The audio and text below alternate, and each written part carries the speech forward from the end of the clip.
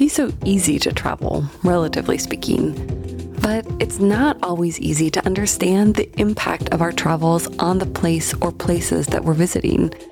How does the local community feel about tourism? Who is benefiting from our visit? Well, today we're going to journey to a place that's figured out how to do tourism right. I'm Aislinn Green, Associate Director of Podcasts at Afar, and this is Unpacked, the podcast that unpacks a tricky topic in travel every week. This week, you're going to hear from Paige McClanahan, host of the Better Travel Podcast. Now, Paige is a journalist based in the French Alps who spent a good chunk of her career exploring the very issues we're going to dig into today. Issues like over-tourism, sustainability, and more. Last year, she traveled to Kerala, a state in southern India, because she had heard that it had radically transformed its travel industry, and she wanted to know how they did it. Her story is part travelogue, the kind that makes you want to buy a ticket and immediately get on a plane, and part how-to guide for building a better travel world. Easy stuff, right? Let's get to it.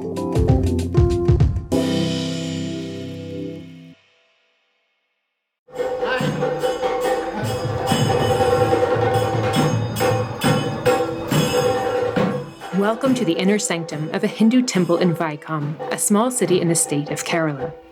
I'm here on the southwest coast of India, near the country's southern tip. This temple, which we'll return to later in the episode, is just one of the many sites that attract visitors to Kerala, a region known for its lagoons, sandy beaches, cultural traditions, and a cuisine so rich and fragrant, I feel I can taste it even now.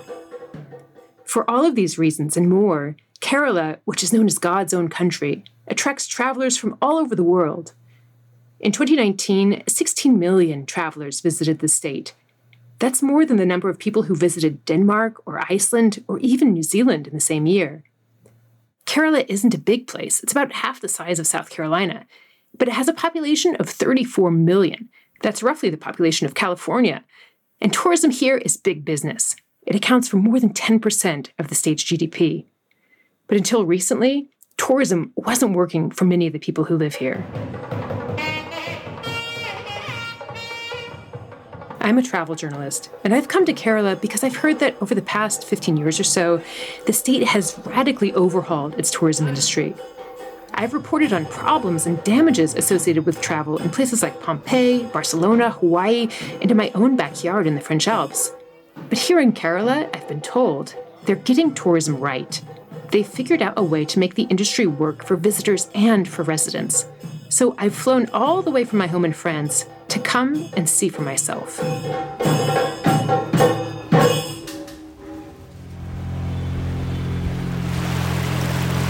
I'm cruising down a wide canal in a low-slung boat called a shikara. I'm with my tour guide, Sabu, a 50-something man with short cropped hair and a thick mustache. Sabu is joined by Suresh, our driver, a soft-spoken man who is quick to smile at me from his perch at the back of the boat. Both men wear polo shirts paired with lungi, cloth wraps that they've folded so they hit just above the knee. Together, the three of us are heading toward a neighborhood called Aimanam, where I'm going to have what's called a village life experience, a popular tour for visitors that will take up most of the morning. But for right now, I'm enjoying the view from the boat. The canal is lined with dense, jungly forest that occasionally breaks for a view of a family home or a temple. When we cruise past a cluster of water lilies, Sabu picks one of the flowers and deftly weaves its long stem into a necklace that he places over my head. At our first stop, we pull up to a low dock, and the three of us climb out of the boat. Sabu leads me down a short path to a single-story family home that's painted a deep shade of pink. This isn't just any house. It's the home of Suresh, our boat driver, who beams as he introduces me to his wife, Ajita, who has stepped out in the yard to greet us. A few healthy-looking chickens are pecking around in the dirt by our feet, looking for a bite to eat.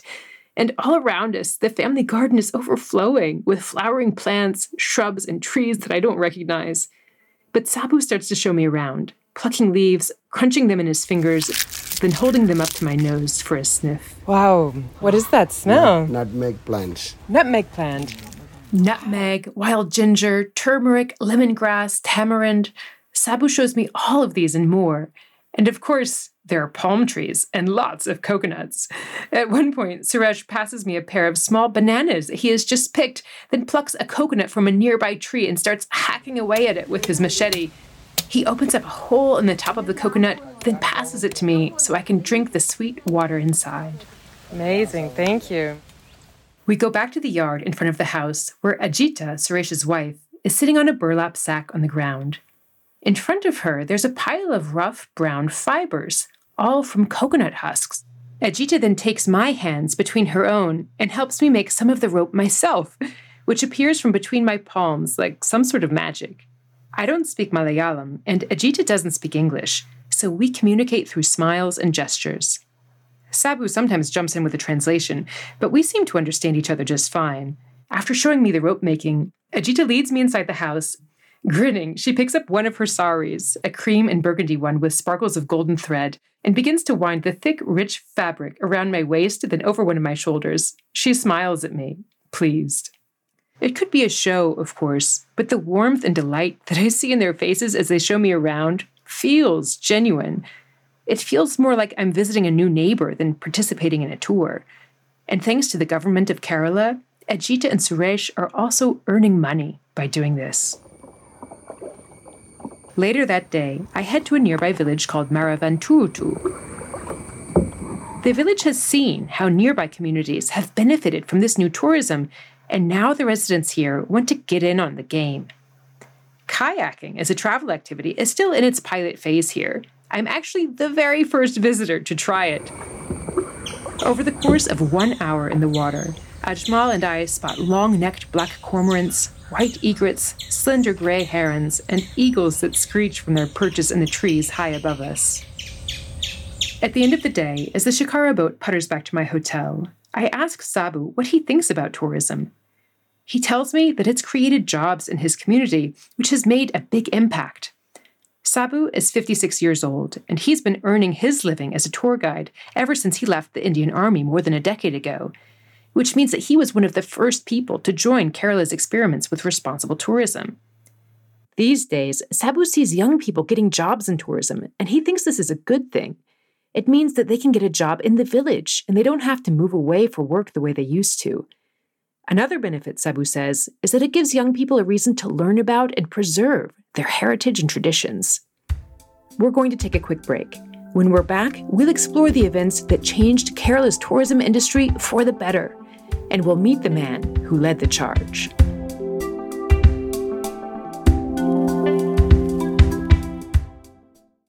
Feeding children is one of the most basic human responsibilities. So why do we so often feel like we're failing at it? I'm Jane Black. And I'm Liz Dunn. We're moms, and we're food journalists. And in Pressure Cooker, we tackle some of the thorniest issues around how we feed our kids. How important is family dinner? And why do kids refuse to eat their vegetables? To find out, we're talking to experts and hearing from parents locked in the daily struggle to feed little people with big personalities. Listen to Pressure Cooker wherever you get your podcasts.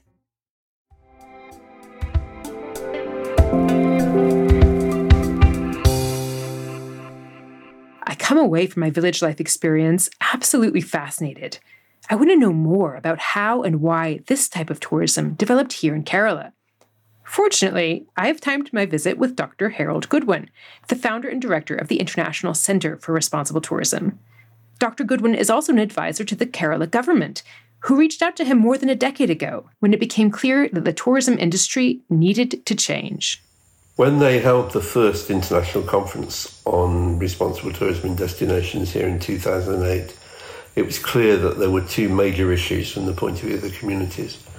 The first was the fact that they were gaining nothing economically from the tourism, and the second was the rubbish and so on which the tourism was leaving behind.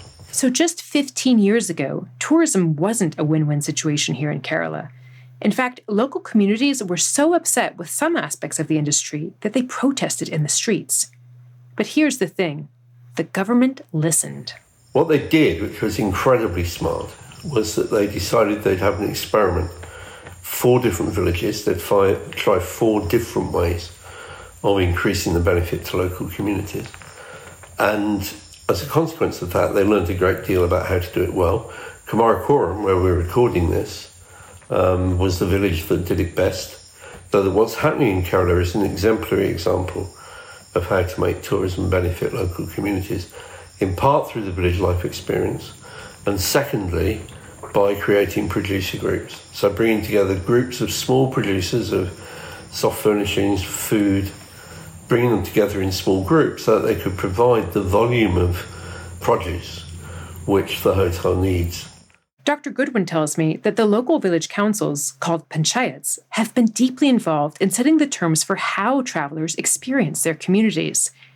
This kind of a setup, where communities dictate the terms, is actually a pretty exceptional way of managing so-called community tourism, Dr. Goodwin says.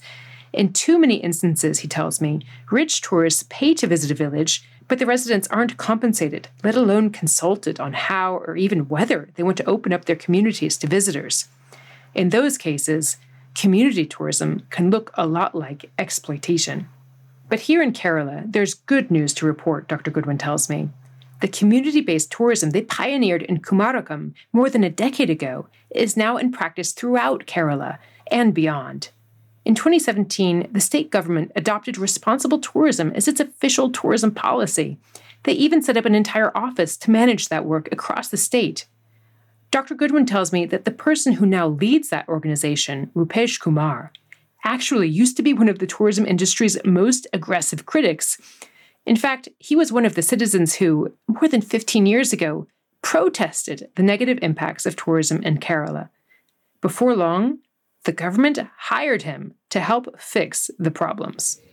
The history of Kerala responsible tourism movement is actually the history of confrontation to cooperation.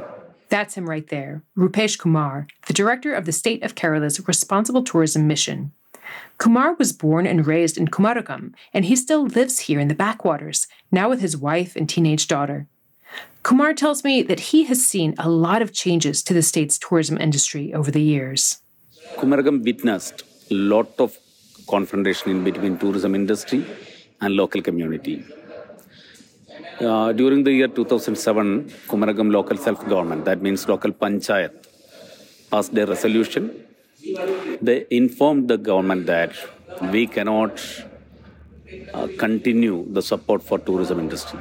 Kumar explains that at that point, tourism in Kerala seemed to operate in isolation from the local communities. They didn't hire local people, and they didn't purchase their supplies from local producers. As Kumar tells me, not a single vegetable or egg or even a drop of milk was sourced from the farmers of Kerala. Everything was imported from other parts of India. At the same time, rice paddies were being filled in to make more space for tourists. So people were agitated that they became the victims of tourism development. For example, the whole waste created as part of tourism was deposited in the same place, and there were no serious scientific mechanism for waste management by the industry. So they became the victims. At the same time, the Kumarakom people lost their traditional livelihood activities like agriculture and fisheries, because paddy fields are pooled for the creation of hotels and resorts. Okay, such issues created a very serious conflict between tourism industry and the local community. We never fought against tourists. We have a demand that we need some involvement in tourism. The people spoke out, and the local government responded. They held that first conference on responsible tourism in 2008, which led to those first pilot projects for community tourism. They also set up producer groups to link local farmers and craft workers to purchasers in Kerala's tourist restaurants and resorts. And they reached out to Kerala's tour operators and travel agents and convinced 70% of them to actively promote the tours and activities of the responsible tourism movement. Rupesh says that this has really worked. A 2015 survey found broad community support for the tourism industry. Of the more than 2,000 local families who were surveyed, only 6 reported that tourism had only a negative impact on their household. Now, Rupesh is working to help other governments in India learn from Kerala's experiences. We can replicate this model in India and the world, because this is a process with various types of experiments. Some of our experiments failed. That is also a case study. Madhya Pradesh Tourism Board already have signed with us. We have an MOU with them, and they are implementing it their own way very well, and we are supporting them for the cause of mutual benefit, for the cause of transparency in tourism. The more I see of what's working in Kerala, the more I ask myself, can this model of tourism be replicated in other places? The answer, it seems to me, is yes. Governments in South Africa and the Gambia are already exploring similar approaches. The village life experiences, the producer groups, the partnerships with hotels and resorts, travel agents and tour operators. But one thing seems to be underpinning it all, which might not be that easy to replicate. Effective and responsive government. With tourism, just like with any industry or any kind of human activity really, it's just a matter of time before problems crop up. The important thing, and what happened here in Kerala, is that leaders listened to residents' complaints, and then they took action. For my last day, I've signed up for another village life experience. This time, I'm heading to Vaikom, a small city that takes about half an hour to reach via tuk-tuk. And it's here that I get to visit the Hindu temple, the one we heard from at the top of the episode. The whole complex covers 8 acres in the center of the city. It's made up of a massive gravel-covered courtyard, surrounded by high walls on all sides, with the temple building itself and its fat white pillars and orange-tiled roof sitting right in the middle. My guide here is Sundarasan, a short, lean man in his 50s. He meets me at an appointed spot on the side of a busy road, just by the temple's north gate. But we're not ready to walk inside just yet. Sundarasan first leads me to where he has parked his motorbike and pulls out a heavy cloth wrap from a well under the seat. I'm wearing a dress that falls below my knees with black leggings underneath, but I need a longer wrap to enter the temple, he says. So I use the cloth to make a skirt so long that it grazes the wet road. Then he tells me to take off my shoes, which he stashes inside the seat of his motorbike alongside his own. And then we walk together, barefoot, along the wet, mud-spattered road to the entrance of the temple. Inside, a paved walkway leads across a broad, sand-covered yard and toward the temple itself.